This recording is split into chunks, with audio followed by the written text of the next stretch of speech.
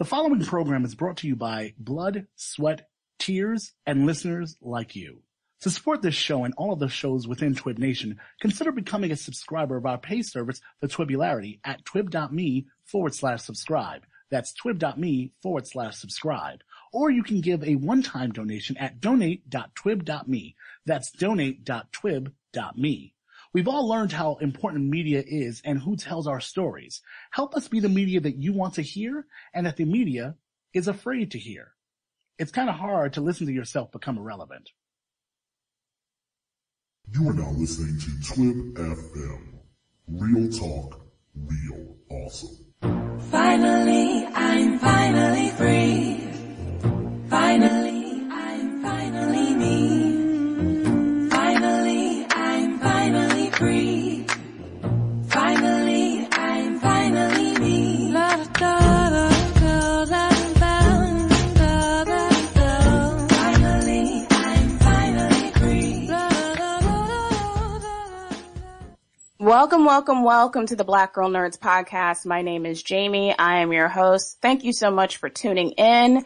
We have an amazing guest tonight. Our guest is Baratunde Thurston. He is the author of How to Be Black, CEO of Cultivated Wit, writer, comedian, entrepreneur. So if you have any questions for our guest tonight, use the hashtag BGN podcast. That puts you in the feed with other live listeners. Or you can call in to TWIB. The studio number is 718-404-9320. Again, that number is 718-404-9320. My co-host tonight is Thelonious Legend of Black Comics Chat. Thank you so much for coming on and co-hosting with me tonight, Thelonious. Thanks for having me. I'm looking forward to it. Awesome. So I'm going to start with some announcements, and then I will toss the virtual mic over to Thelonious to introduce himself, and then we will get into the questions of our guest. So first and foremost, if you go to our website, blackgirlnerds.com, check out the right sidebar. There's ad space on there. It's called blog ads. Allow us to find your audience. So if you click on that red link, it says, purchase your blog ads today. That'll take you over to a shopping cart, and you can elect to use ad space on a weekly basis, a monthly basis, yearly basis. So check that out when you get an opportunity, especially if you're someone who has a book or you have a good or service that you want to promote. Also on our website, if you go to the top menu, there's a calendar there. It's on the right side of the top menu bar. Click on that, and that gives you our calendar of all the events that's happening here on the Black Girl Nerds community, the online community. So I participate heavily in a lot of live tweets, as you know, so much so that I've had to create a calendar for it. So check that out. Pretty much every day of the week, there's something going on. In addition to live tweeting, there is also podcast episodes that are on there that'll tell you who our future guests are, as well as guest appearances that are happening, conventions that we're going to, public speaking events, panels, etc. So it's blackgirlnerds.com/calendar. And if you have not done so already, check our newsletter out. It is distributed twice a month on the 15th and the 1st. So if you check it out on the right sidebar, you can enter your email in there and get all of that information sent conveniently to you in your email inbox.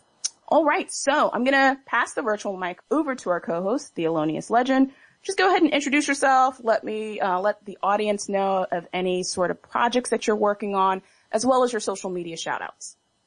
Hey, everybody. Thanks for listening. This is Thelonious Legend. Just finishing up my second novel about Black girls with superpowers that tries to examine the intersection of race, identity, privilege, and class. First one was well received. Looking forward to how good the second one does. Also, the starter and one of the hosts of Black Comics Chat that tries to give independent comic artists that display diverse characters some shine, which we do the same thing with on Black Writers Chat, and host and admin of Blerd Book Club. So again, thanks for having me. I'm looking forward to the discussion tonight. All right, so I'm going to introduce our guests and we will jump into questions. Baratunde Thurston is the CEO and co-founder of Cultivated Wit and co-host of the podcast About Race. He wrote the New York Times bestseller How to Be Black and served for 5 years as director of digital for the satirical news outlet The Onion. When he's not delivering talks at schools and gatherings such as SXSW and TED, he writes the monthly Backpage column for Fast Company and contributes to the MIT Media Lab as a director's fellow. Baratunde has advised the Obama White House, has more than 10 years experience in stand-up comedy, and most importantly, more than 30 years experience of being Black. Thank you for coming on to the show tonight, Baratunde. Thank you so much for having me, and that made me sound pretty nerdy, that intro there, so hopefully I'll be able to keep up with the title of this show, at least in part, 2/3. Try to hold down the Black and the nerd part, and you can handle the girl part. Thank you so much for having me. And do I sound alright? There's some background noise around. I just want to make sure I'm doing my job to make this not sound like crap.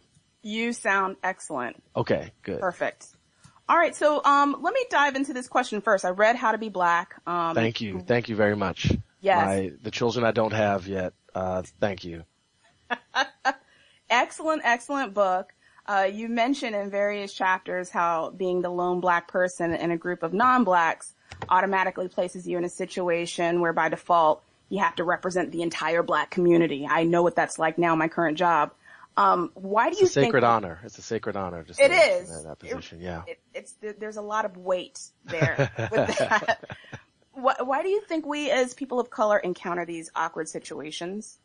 Because people not of color can be lazy from time to time, and they get really excited, and they to their credit, often, and from a beautiful place, they want to know. And, we're a very segregated nation, especially talking in the U.S. context. We're very segregated. So we actually don't have a lot of opportunities to interact across race and culture.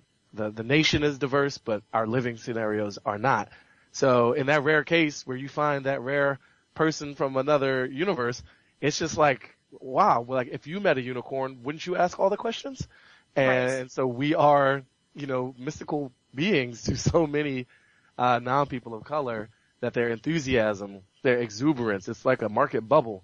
And, we can choose to pop it or to play into it. But I think the reason for it, to get to your question, is that we don't have much cultural experience, much cross-cultural experience. And so even good-natured attempts to reach out, create awkward situations where children are asked to represent, all of Black history in the classroom when they're, 8, 9, 10 years old, because even the teacher doesn't have enough experience to necessarily relate the topic, or just feel so awkward that they put pressure on this little person to kind of be a race leader.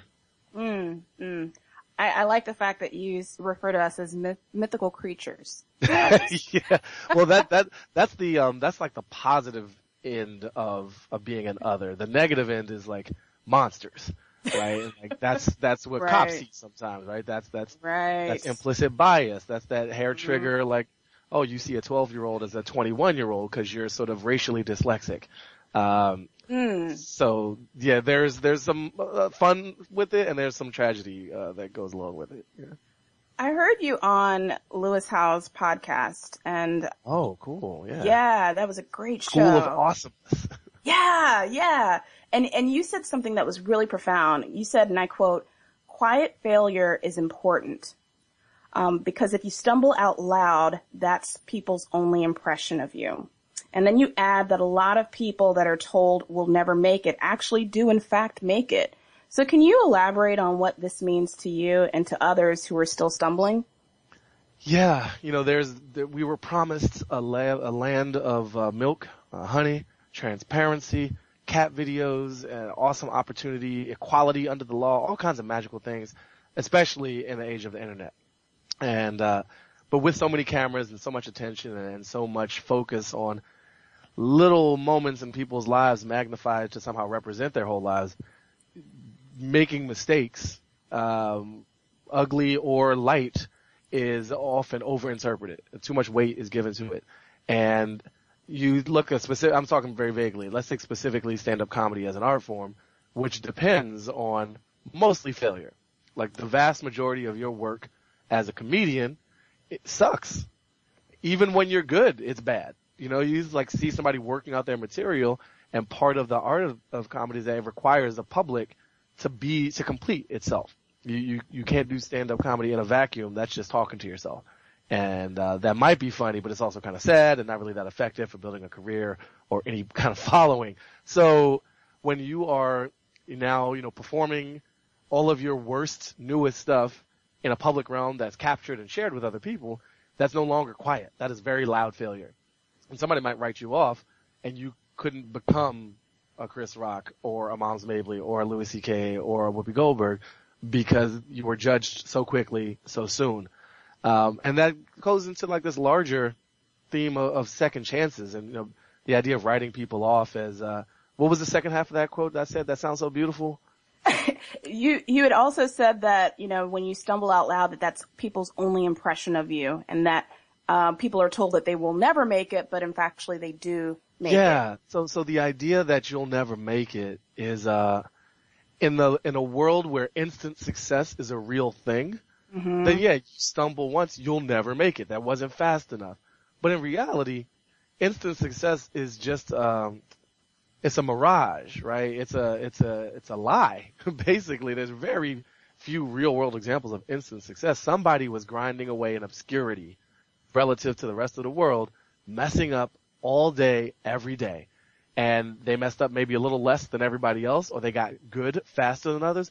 But the ability to slip, to fall, to make mistakes is so essential to doing anything great, I think. Unless you're that very, very, very rare savant type person that just can do no wrong. I'm that type of person. I've never made a mistake. But there are people out there who've made mistakes. And I read about them and I feel terrible for them. And I understand that there's a cost to us to expect such an instant level of making it and being told you'll never make it. I think that's mostly delivered to people who would if we gave them a little more room. If we let it breathe a bit. And in the most extreme case, you take a look at other end of the spectrum. I talk about stand-up comedy. Let's talk about an incarcerated person. So they've made a terrible mistake, generally, to end up imprisoned. But is that one mistake all of their decisions? Is that the potential future defined only by that potentially one horrific decision? Will they never make it? Or will they just not make it for a while they get their act together and pay the price for whatever bad decision they made? So we condemn ourselves, whether it's in an artistic career or in the ability to vote and be a member of society again after committing a crime, when we think about failure as final. Wow, that's so profound. Thank you for sharing that with us. Yeah, thank you. Thelonious? Hey, how's it going? It's nice to converse with you tonight. You too. Where are you located, by the way? Your name is amazing. Yeah, you both have very unique names. Unique name solidarity. Unique name solidarity. I like that. I'm in the Chicago area. So next time you come through for a show, I'll definitely check you out. Yeah, great. I love Chi-Town, especially when it's warm. Yeah, no doubt. I love the book. I especially love the interview with Terry Gross on NPR, who's one of my favorite interviewers. Oh, yeah. And there's been a movement of late with a lot of celebrities as far as defining themselves as new black or something other than black. And I know your title is kind of a satirical and tongue-in-cheek as a self-appointed authoritarian on blackness. But I still want to get your thoughts on this new black movement. Is it healthy? What's it really about? And why are people that seem to be entitled in a position of power and influence promoting this or speaking on this?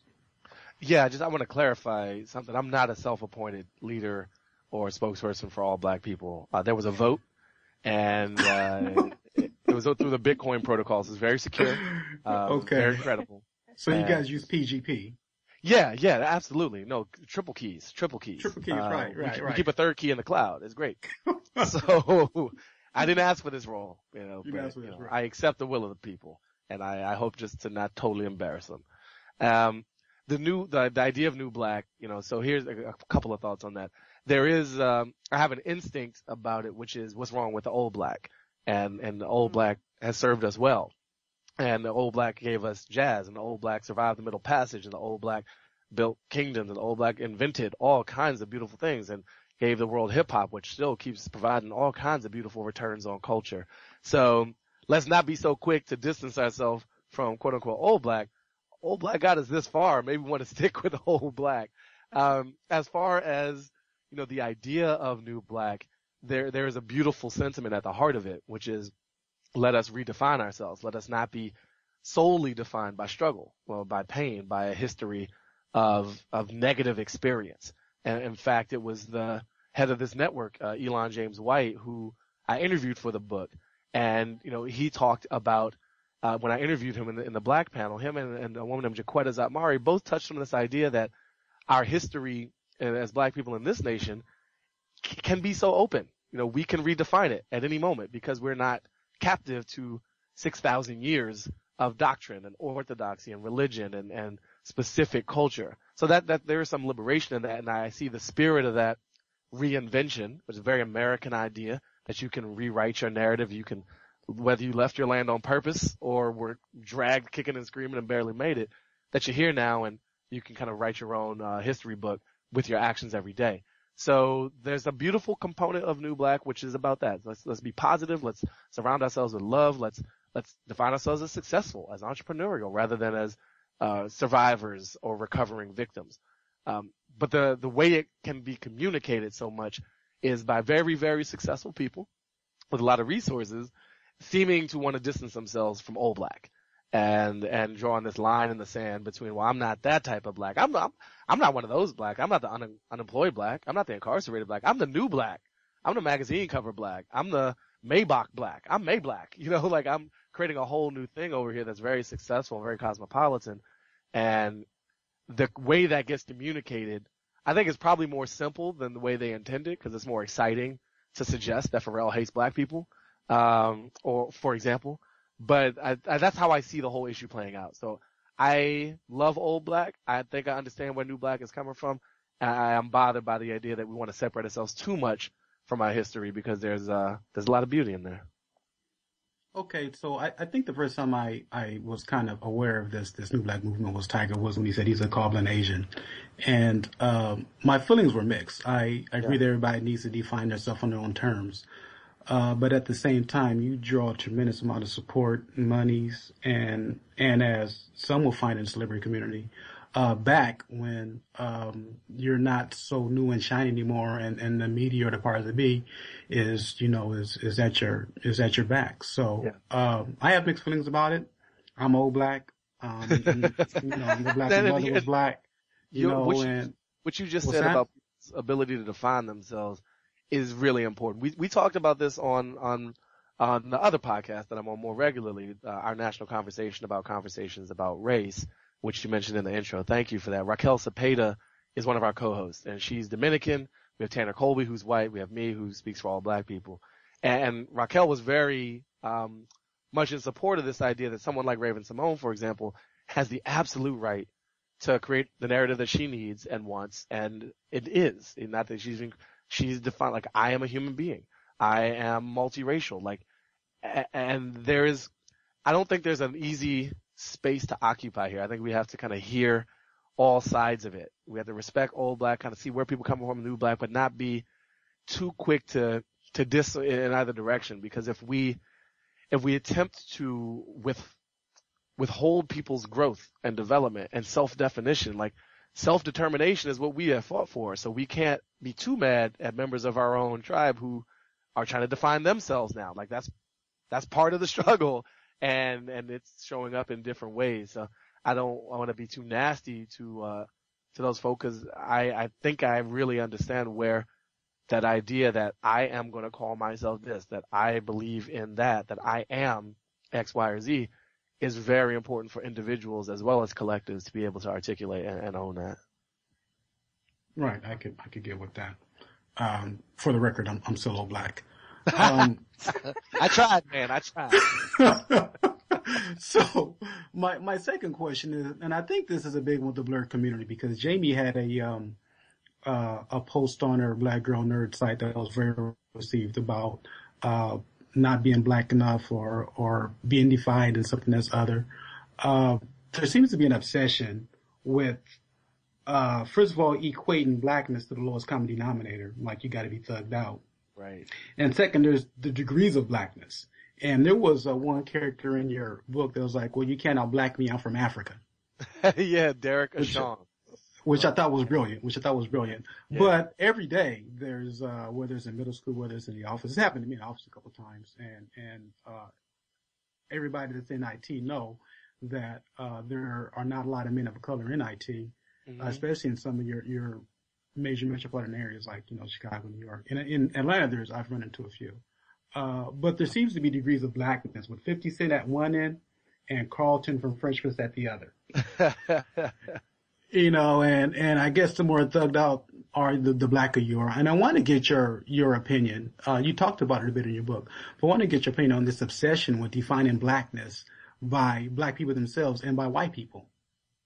Yeah, it's this is a bit of a tragedy because you don't see, except in maybe like weird little Aryan Nation type pockets and people who live still with their grandmother in their basements and can't spell worth a damn, like people trying to out-white each other and try to somehow be the most authentic version of that. I think part of why it happens is we've made a market out of blackness. We have made blackness a very successful business culturally. We've made hip-hop's a great version of certain athletic pursuits that we dominate, and there's a lot of money in images of blackness associated with certain parts of pop culture. And if you don't adhere to those images, which are the ones that are reinforced, it's not the full history that people have some kind of equal impression of. We have very strong images of blackness from like the past 30 years. And they're usually people flying through the air or heading to prison or rapping and rhyming so very well. And it's heavily entertainment, heavily criminal. And that ends up being probably the subconscious impression of what blackness is, because it's the majority of the images and sounds of blackness that people experience. And that's tied up in the money that's being made off of all that. So I think we get caught up in it because we're subject to the same rules of society as everybody else. Like, we see ourselves through others' eyes. We see ourselves through very heavily edited, selectively promoted identities. And then we internalize that and then reflect that back out when we call somebody an Oreo, or when we call somebody not down, we call somebody not black enough, because they are not, the most thuggish, ruggish version that we have been taught to expect from ourselves. Well, to me, it's a question of authenticity too. Yeah. Right. Which a lot of people question, how authentic can you be if you're in a software and read comic books? You need and that's that's just so stupid. There's because I'm in software and read comic books, so yeah, I think it's stupid as well. Yeah, and it's just like, fine, okay, you wanna if you don't want to be a part of the world, you don't want to be part of the future, if you don't want to have any cultural relevance to the way we're going to be communicating, then yes, avoid technology, avoid nerd things and geek things, and just be alone. Just be authentically, blackly lonely, because the future has no patience for that. Like, it's going to come regardless. And there is a bunch of rationale I can provide for it. Like, it's the commercialization of hip hop, all that whole thing I just went on. But at the end of the day, which I do not like saying, but we're actually about at the end of the day, so I feel like legitimate in using that reference to time, it doesn't fucking matter. Right. And that authentic black person that you're being compared to does not exist in any capacity. Yeah. Does not exist. Yeah. I mean, so, they're comparing you against a straw man. It's just, we're not, I think when we talk about this, and this is a show that focuses on this topic, and you're asking me, I wrote this book, so it all makes sense, but women writ large have to deal with this, the ideal woman that doesn't exist. Men have to deal with the ideal male form that doesn't exist, but in Photoshop and sculpture. So we are always trying to achieve and align ourselves with some identity that is not legitimate.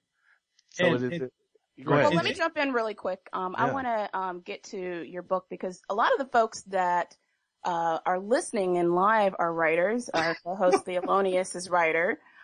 So what helps you stay motivated to write? And when you're staring at a blinking cursor all day long, what inspires you to keep on going? I don't want to lose to a cursor. It's a battle. And I'm going to take you out. I got to keep you moving. I I don't always feel inspired to write. There are, and I usually don't stare at blank pages and start there. I usually start with a notepad, virtual. Generally, I do carry a physical one around, but usually Evernote. No endorsement deals. That's my preferred note-taking service. And I've got snippets of thoughts from observations, experiences, often anger, that, and that's where the inspiration to write comes from. It's usually in the context of something else. It's rarely a blank page. There are writers I know who start their morning or their weekday or weekend morning or evening or right before they go to bed or get up in the middle of the night and just stare at a blank page and try to fill it. I am not that writer. I usually start with some ingredient, some kind of raw material that's been collected throughout the previous amount of time, and then say, okay, what can I make out of this? What can I fashion out of this? What am I feeling? And then I can start to free flow around that. So the motivation, that was the mechanics. The motivation is probably like a mix of vanity, because I feel like I should be heard, and I like the sound of my voice and the flow of the text on screen when I'm the one creating that text. So I like what I have to say often, and that's okay.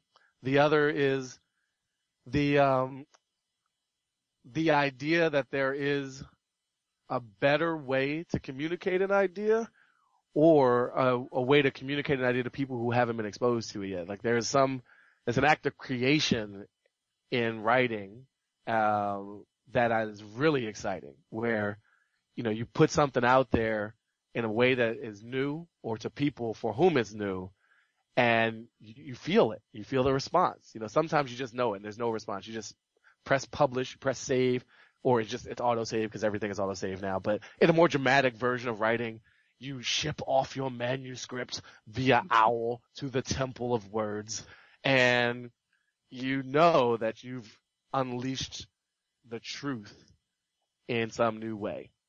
And that is very motivating. It is not very common, but when it happens, it's good for like a long period after that until you get like the next one and the next one. So that motivates me. The idea of spreading, you know, an idea worth kind of engaging with to new folks or in a new way. We did a Blurred Book Club with you back in February of last year. I wanted to say thank you so much for being an active participant in that, because we had just started it. You. Yeah, we had just started it, and I reached out to you, and you were like, yeah, sure. I was like, oh my God, okay, great. You weren't expecting me to say yes. No, I wasn't. So, you know, we discussed your book, How to Be Black, on that chat, and thank you for stopping by. But I have to know, this is a very important question, because you had brought this up during the chat, that you had never seen The Shawshank Redemption. Have you seen The Shawshank Redemption since then? Nope. I've had years and I still haven't done it. Here's what I did do though. I bought it on iTunes, and I've taken a pretty dramatic step toward seeing The Shawshank Redemption. And if there are listeners who want to judge me in this moment, I would only ask that you judge me not on the sum of my achievements, but rather the progress I make toward my goal. And I have taken a pretty big step toward watching The Shawshank Redemption. So. Okay. All right. Well, we need you to get on that. Next time we talk, I'll have seen it. Awesome. All right. Go ahead, Thelonious. Okay. So your book is funny, satirical, and at times brutally honest, especially for, I think men of color who were, at times ostracized because they were too smart for their own good, and there really wasn't a place for people to place them because they weren't easily defined in a box. So when you were writing that book, was there really a part you thought maybe twice about sharing, or was it cathartic to just get it out there and let it flow? There were stories that didn't make it, or parts of the book that didn't make it because I ran out of time. Because I didn't think they were good enough or funny enough, or because they involved other people's lives to such a degree that I didn't feel like I had a right to include that. And I definitely made some calls out of protection in some ways to wait on that and like let them tell pieces of their story on their own, and don't let me put their life on blast in a book that might end up widely circulated, which this one did. You never know with a book, but that could be a real act of, that could be very violating for someone. So for those reasons, those are the things that didn't make it in the book. There was not much about my own experience that hit me as like, oh, I would, but no, I'm not gonna. You were very honest about your father and that relationship. Yeah. And, I mean, and there's so many men and young boys of color that I think could identify, because absenteeism, I mean, hits across the board, across economics regions, but, that struck me as, relevant because I could definitely identify with it. And, thank you, man. And I appreciate it because, reading your book, there was a lot of commonalities with me because I was also, I guess on the outs at certain times because I was too smart for my own good, but at the same time I was good in sports. So cats didn't really know how to define me. And it wasn't later until I got, figure out I need to define myself. But also you discuss in your book how the ability to seamlessly navigate between different worlds, whether you're in the halls of Harvard or on the streets of D.C. Can you tell me about that thought process and how you came along with that? With seamless navigation, that's putting a really nice spin on what's often awkward transitions with like a manual transmission car and you're used to automatic or something rough.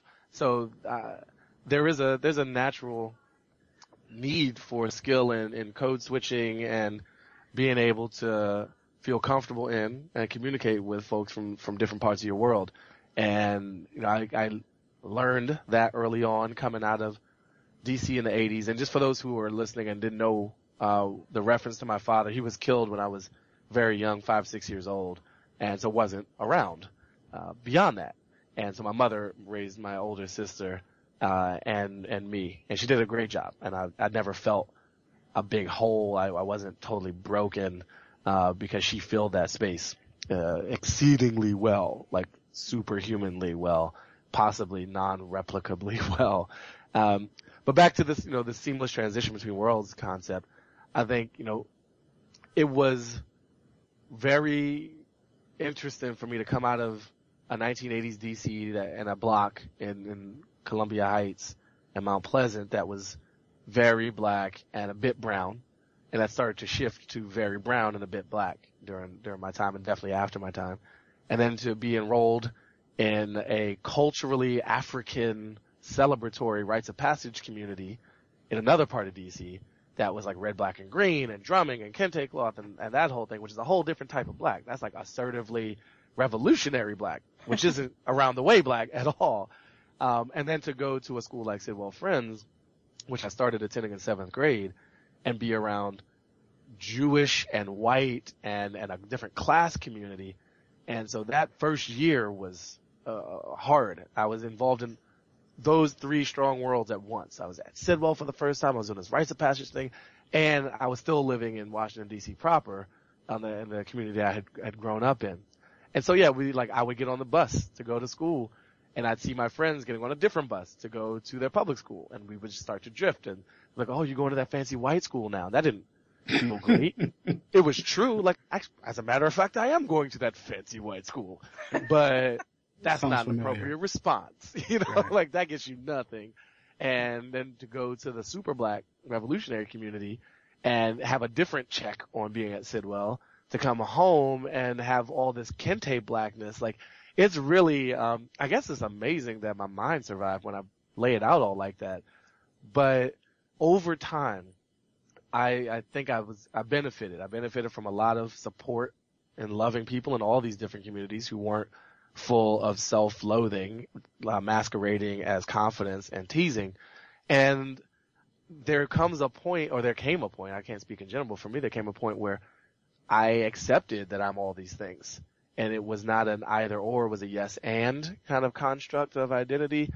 And I was able to reconcile that, I'm this, and I have white friends, and I love tofu, and I'm really into public television, and I play with computers in my free time, and I read Information Week for fun, and I'm not an IT manager at age 14, but I'm going to read this weird magazine because it's fascinating to me. And I also love, like, Diggable Planets and Poor Righteous Teachers and Michael Jackson, and I will watch The Cosby Show over The Simpsons any night. So it became clearer to me between 7th grade and probably college that the conflict was almost like instant success, a mirage, that I could choose to just accept all these parts of myself and enjoy it, or try to defend myself against other parts of myself and have this internal civil war, which is very damaging, as war always is, even when it's just inside of your own head, especially maybe when it's just inside your own head. I want to move to tech for a second. Yeah. I want to quote you again. You say, "We want to be loved, seen, and acknowledged." And you brought this up in an interview about social media. Do you think that we are more connected to technology than human interaction? And does this help us or hurt us? Often we are.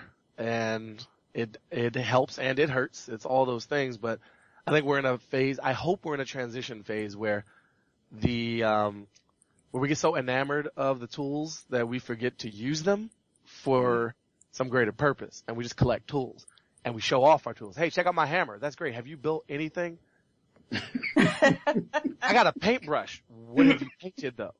And so hoarding tools is pretty exciting in the beginning because you get to brag about all your tools. But if you haven't made anything, it's all pretty pointless. And I think we're in this phase with something like social media and the pervasion of internet and various digital technologies overall, where we're really excited and we like to flash things. And we get obsessed with the things rather than what they're supposed to deliver to us, what they're supposed to offer and provide and in some ways improve. So yeah, we are obsessed with taking pictures of everything instead of experiencing the thing we're taking pictures of. And we're upgrading our phones even though we probably don't need the newest one at every single cycle. Like, is it really adding any value, or is it just creating a very awkward and painful and exploitative labor relationship in a country far, far away where we don't have to think about it? And providing great shareholder value for the company that convinced us to do it and providing some jobs. It's all a mixed bag, but I think we're just so excited that we're not seeing those other layers of what's going on. So we are definitely in a phase of connecting with technology, often more than people. And even when we're connecting with people, we're also often doing it in very nasty ways, thanks to the technology that allows us to be nasty at a scale never before achievable. And you asked the second part that I forgot. Well, the second part was just, does it help us or does it hurt us? Yeah, it's there's a great power. Like, organizing has never been so fluid and so rapid and so low cost. I mean, look at Black Lives Matter. Like, how fast has that taken off? You can basically count from, like, is it basically Ferguson to North Charleston? And look at, we're talking body cams, look at legislation, we're talking about retraining police forces from a citizen. Like, this is a decade's worth of work. And I'm not saying it all started in Ferguson, but that recent spike, I mean, this has been building for decades. Rodney King happened and Abner Louima and all that. But there's the technological infrastructure to support organizing is a great help for organizers and for the battles, and struggles that they're waging. So that's a help. But we're also great at hurting people. We're great at bullying people. We're great at making people lose their jobs because they said something that bothered us. Like, is that the standard now? Like, you said one thing that bothered me, and so you don't get to keep your income. That's an extremely high price to pay for one statement, and not for public figures. We're not talking about presidential candidates here. We're talking about just random people on Twitter thinking they're funny, and then losing their jobs. Like, that's hurtful. I think we're hurt by that. I think we're hurt by the anonymity, the seeming anonymity, and mobs. The anonymity of crowds granted by a lot of this technology. And And maybe more deeply we're harmed by the feeling that we're getting more connected, but our empathy is not necessarily getting any deeper. And so if we are technologically more connected than ever, but we are not sort of humanistically more connected, if our capacity for empathy is not greater, is not rising with the number of nodes and the physical networks we're part of, then, the gains are false. They're not what they seem to be, not as great as they seem to be. I had written an article about Black nerds on my website. This was about a couple of years ago, and I featured you in it. I don't know if you call yourself a Black nerd or a blurred, but I featured you in it, and you had actually retweeted the article way back, and I was so excited about that. But I wanted to know what is your opinion of the portmanteau term blurred, and would you consider yourself to be one? I love it, and yes. Yay! That was easy. I'm a word mashup fan. I'm the man who makes everything into his name. Baratunde is one of the most flexible, structures of letters ever. We're doing a podcast Atunde. This is a chat Atunde. I'm a blurred Atunde. Like that just, I didn't even think about any of that. That just happened. So yeah, I'm going to be a fan of Black nerd equals blurred. Next. Blurred Atunde. I love it. Hashtag blurred Atunde. There you go. All right, Theolonius. Oh, you there? We lost him. That's what that sound was. I thought I heard someone drop, and I'm glad it wasn't me. That means you were inside of my mind instead of Skype. Well, okay. Well, then let me move on to my next question. I wanted to talk about the word Black again. Your book brings up a great deal of snarky discussion about Blackness and what it is to be Black. But do you think that there's an innate fear of the word? Why or why not? Ooh. I think it might depend on who we're talking about. There's certainly a fear of the word by, I don't even know if it's all non-Black people or just particularly white people in the U.S. of a certain type who feel like saying the word Black is somehow also a racial derogatory term. And, it's in that awkward moment where you refuse to describe somebody's race. You're like, it was the guy he had the shoes on, he was wearing pants, he was standing in the room, vertically, like when people stand, and even the Black one. Oh, I mean, I would never say that, but yeah, so there's a fear of it in that sense. And then we got our own people and our migration through, the terms, whether it's Negro, Negro American, Afro American, African American, people of African descent. I mean, we're just getting longer and longer. I like Black because I'm a fan of efficiency. And yes. I want to be able to say other things besides Black. And if I'm going to say I'm a person of African descent, then that's going to probably remove some characters to say that I'm also a geek and a dancer and I like to cook. And, that's mechanically, that's not really how life works, but I'm fine with Black. And, I don't sense though that there is a super great, I don't think there's a permanent fear of Black out there. I think our language goes in waves, and we'll be Black again. Nice. I want to take it to Twitter. We got a question here. Actually, he was a guest on our last show. This is from Joseph Illich, and he wants to know, your social media diet program was very helpful for me as a writer. Any plans to expand on that, or is there a new book? Oh, wow. Trying to make work for me. Thank you so much. No new book in the works. The new work is the podcast and mouthing off on television as much as possible and the column that keeps me busy enough. I will do more books. I have several other book ideas in me, but I'm not actively working on any right now. And on the social media diet, I did this unplugging thing, 25 days, no social media. This was a couple years ago. It's a very popular feature for writers to do, and so I wasn't the first one to do it. I will definitely not be the last. My only update on that is that I've tried to embed the idea of breaks from these tools and these glowing screens more naturally into my life. I needed to do a dramatic gesture to pull me back from the brink of complete collapse, over exhaustion, and a feeling of lostness. So 25 days with no email and no social media was that version. I don't commit to doing that every year. This is not like every year I go away for 3 weeks and I don't touch a computer. It's not that dramatic anymore. I've reduced the amount of times that I put my phone on the table during a meal because I don't want to be like rude. I've reduced the amount of times I'm walking down the street looking at my phone because I don't want to be like robbed or hit by a car. I like my life. I like my property remaining my property. And it turns out we live in some beautiful spaces. And like, if you look up, you can encounter that. You can see that architecture. You could like see a lovely person that you might not see because you were trying to see a person on the screen, who might be many, many miles away from you. So it's more of a casual, embedded regular embrace of the idea of balance than it is like dramatic, extreme sports version, of balance, which is, this big unplugging sort of social media vacation thing.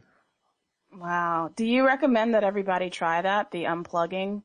Yeah, I do. And I think, there's a way to, I don't have any kids. I have friends who do, and of various ages, people up to 20 years old, but most of them are much younger. For those who have teenagers especially, they have,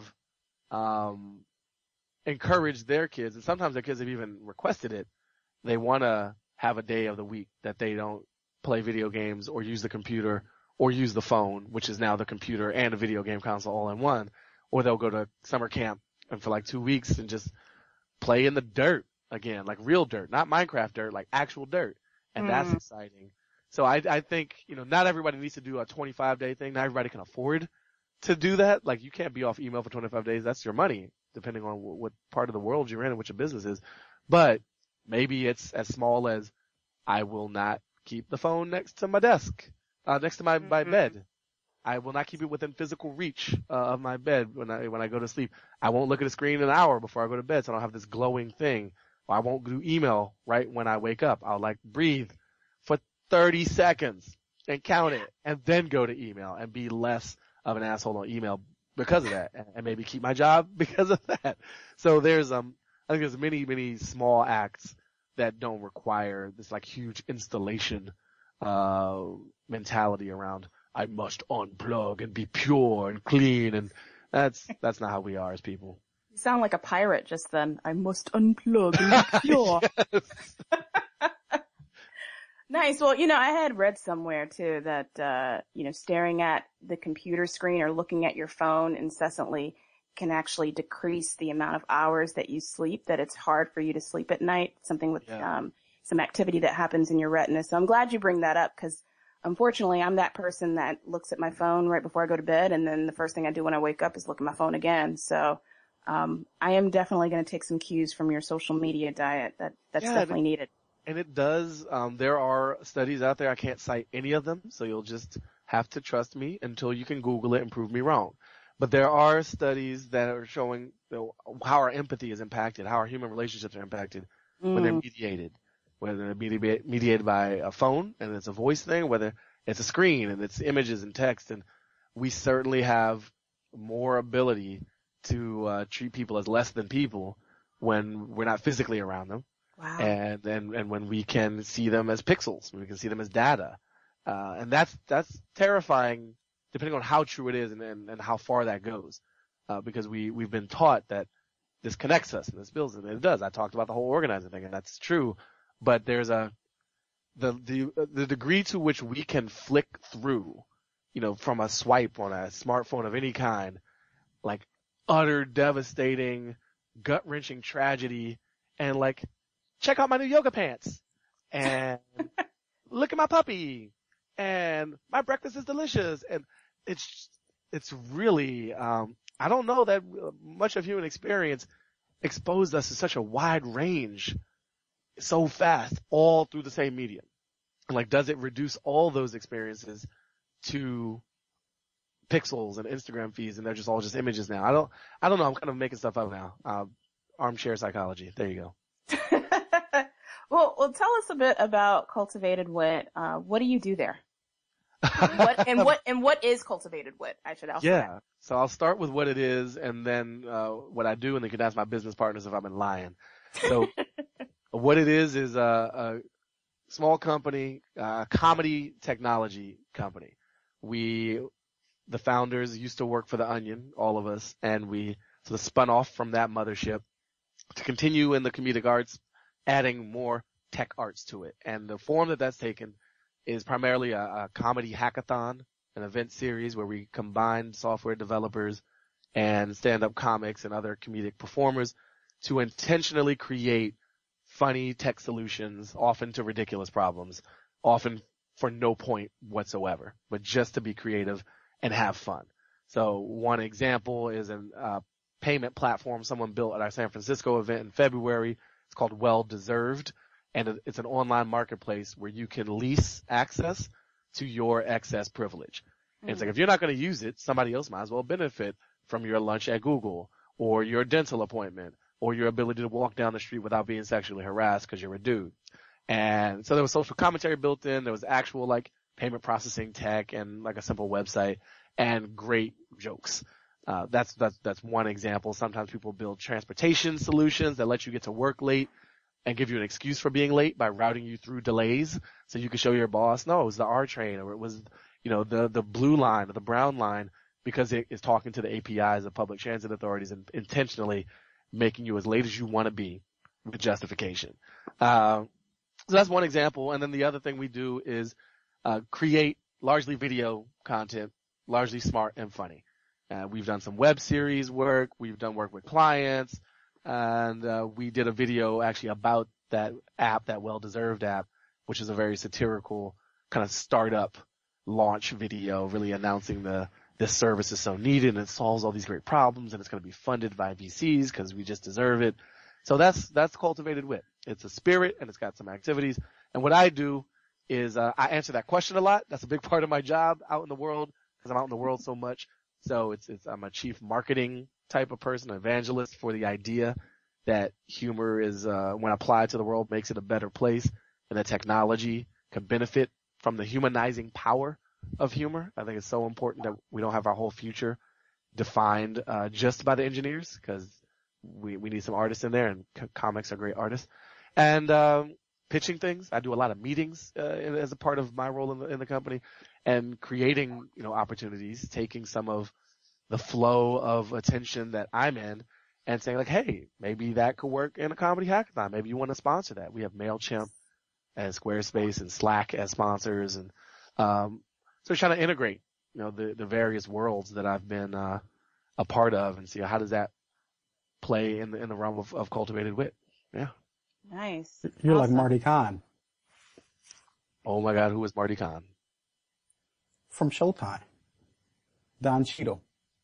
Oh wow. I'm so not current. That show is out of rotation in my mind. Thank you. Yeah, I'll accept that. Okay. I was just like, am I about to fail a test? We're going to get this far into the interview. And they're like, nope, your blurred card is gone. It's done. It's gone. It's been revoked. I already failed on Shawshank. I can't afford another loss. Yeah, after the blurred comment, the Shawshank it's been redeemed. So you're back in the club now. Oh, All I had to do was pay. Platinum. All right. So I'm glad we got Thelonious back. Go on with your next question. Yes, welcome back. Yeah, we're having weather issues here in Chicago. Sorry about that, everybody. Lost my place, but I did have one last question. Everybody that creates something and puts out there in a public space has to take the criticism that they get. But there's a difference between criticism and hate. So how do you define it too? And do you read your reviews and your critics, and do you ever respond to them? I don't think all criticism is hate. I do think it's a bit simplistic to just call everybody a hater who doesn't agree with you. What I meant is criticism and hate. Yeah. Critics you could take something from, but then haters they usually follow up with in your mama. So. Yeah, I mean, I've definitely had a share of that. Not nearly as bad as many others. No one's ever I don't get a lot of threats on my life, and I have to deal with security services and things like that. I'm not that important, which is nice. It's nice to not be that important, at least even in someone else's mind, because then you're not a weird threat to them and their sense of self. I sometimes engage with waves of extreme anger and stupidity that come my way. I don't relish it. I'm not a person who is like bring it on, bring on the social media storms. I don't try to bait people into it. I don't get a lot of. It's not really worth my time, and time is all we got, man. It's really all we got, and how we choose to use it. And so it's a very it's an expensive proposition to spend much time on waves and waves of hate, ignorance, and stupidity, because there's usually, by definition, always going to be more of them than you. They probably have more time than you because they're not creating stuff. So I don't want to go too far into reacting because then I'm not creating. I will say that I've had some fun with some waves of social media ignorance, and my Storify page, I sometimes catalog these Twitter interactions, but it's so maybe once a year. I might even have like an annual quota that I didn't even realize until just now. It's mostly not worth it. There's just always people with more time than you, and probably less talent, and that's why they have more time. And then in terms of reading reviews and stuff, often, not always. I mean, I don't continue to read How to Be Black book reviews. I was obsessed with them when the book first came out. If I do a talk, I'll definitely check Twitter after to kind of gauge the room, and I'm feeling it if it's a live event thing or if I put up some video thing. I'm very curious as to how people take it. I make work that I want to be seen, and I got some vanity. I have feelings, so I'm not and I want them to be supported. I want people to see the world the way I do. So when they don't, that's sometimes concerning, or they're just wrong, or I did a terrible. Mostly they're just wrong though, and if I can cling to that, then I'll be okay. One last question. Twitter is a huge platform for many Black people and people of color, as well as women. The highest users of social media are women and people of color. As Black content creators who heavily use social media networks to market, connect, and expand their reach, inevitably social networks have become, or will become rather, pretty antiquated and outdated. So when is our cue, because you've talked about this before, when is our cue to know when it's time to move on to another social network where we can find ways to continue to create our own content and market our own content? Oh, I mean, I guess you always move when your parents join. That's probably a good sign.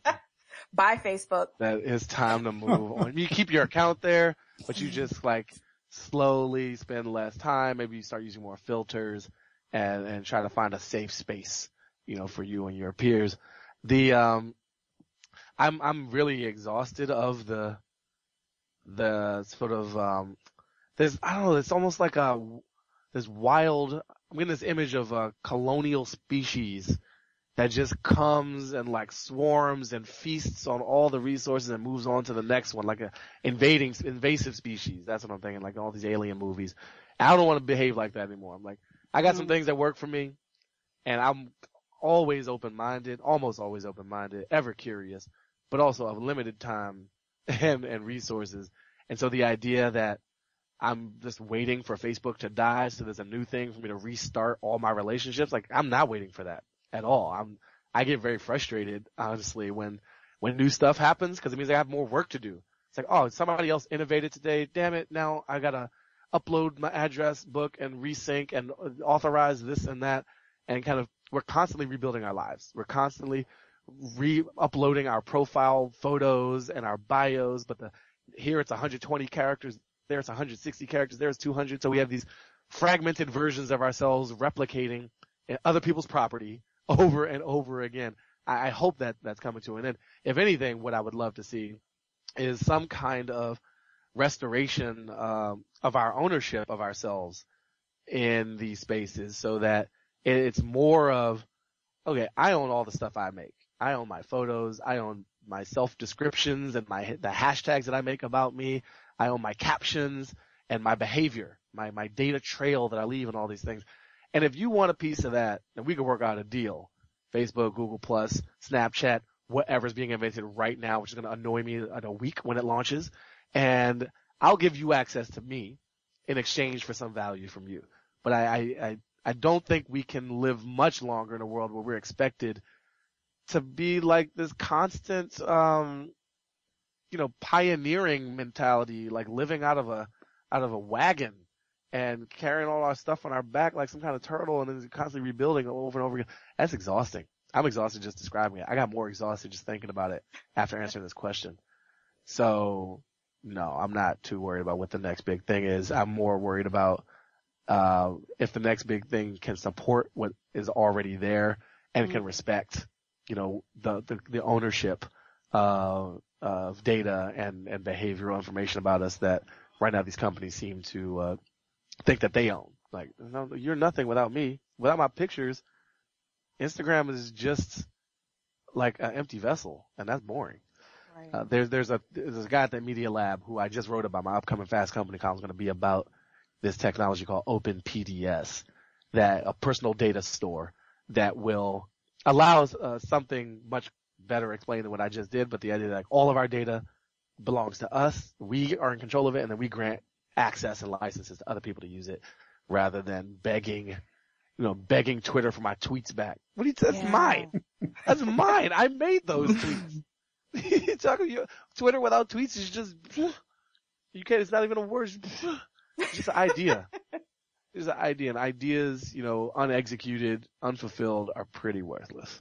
Right. And I think it's very important that you bring up the word ownership, because a lot of us create our own content on Twitter and Facebook and various social media networks, and we're sharing this content, but do we actually own the content that we are in fact sharing? Yeah, no, not, I mean, a lot of these terms of service are very, horrible.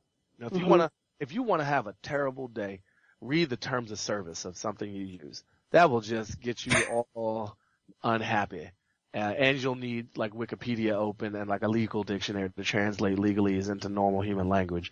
But, at the end of it, you'll probably be terrified to use anything. And then you realize the conundrum that we're in, because we don't control it, but we've created dependency. So we need especially Kindle books.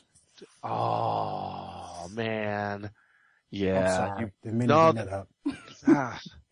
Man, we are really going to leave in a hole here, man. So we're property of Facebook and Amazon. This podcast now registered trademark of the man. Pretty much, right? All thoughts expressed on this podcast belong to Apple, Plantronics, and Samsung. Well, it is time for us to wrap up the show. So thank you so much for coming on. Just let us know where we can learn more about what you're up to and give us your social media shout outs. Yeah, I'll make this one so simple. Baratunde.com. BARATUNDE. I just updated the website, last week, got all new pictures, got some new videos up. I wrote some new words. I changed the font. I was going crazy. Went ham on my website. So, try to take it down. It's on Squarespace. I don't think you can. I dare you. I double dog dare you. And, social media, I'm Baratunde on everything except for Snapchat, where I'm a very special Snapatunde. Snap, ATUNDE. And I'm really actually having a ton of fun on Snapchat. It's not a lot of pressure, and it's creative, and it's so weird. It's good. And, it's nothing like Twitter and Facebook and the rest of them. So I'm playing there for a while. Thank you. That's, everything is on the website. Check out Show About Race. Subscribe. It's, 3 of us, black man, white man, Latino woman, trying to end racism an hour at a time. Nice. Well, thank you so much, Baratunde, for coming on to the show. And thank you. Yes, thank you so much. And Theolonius, thank you so much for co-hosting. Appreciate it. I had a great time. Our next show is Sunday, May 3rd. We're not going to have a podcast next week, taking a little break, but next Sunday, the following Sunday, May 3rd, we will have our co-host, Theolonius Legend. He will be a guest. And we're inviting a panel of authors to come on and talk about their respective books. So Theolonius Legend, Tiffany Williams, and Kevin Wayne Williams will be on Sunday, May 3rd at 7 p.m. Eastern Time on the Black Girl Nerds podcast. Thank you guys for tuning in, and we'll see you next time. Bye. Finally.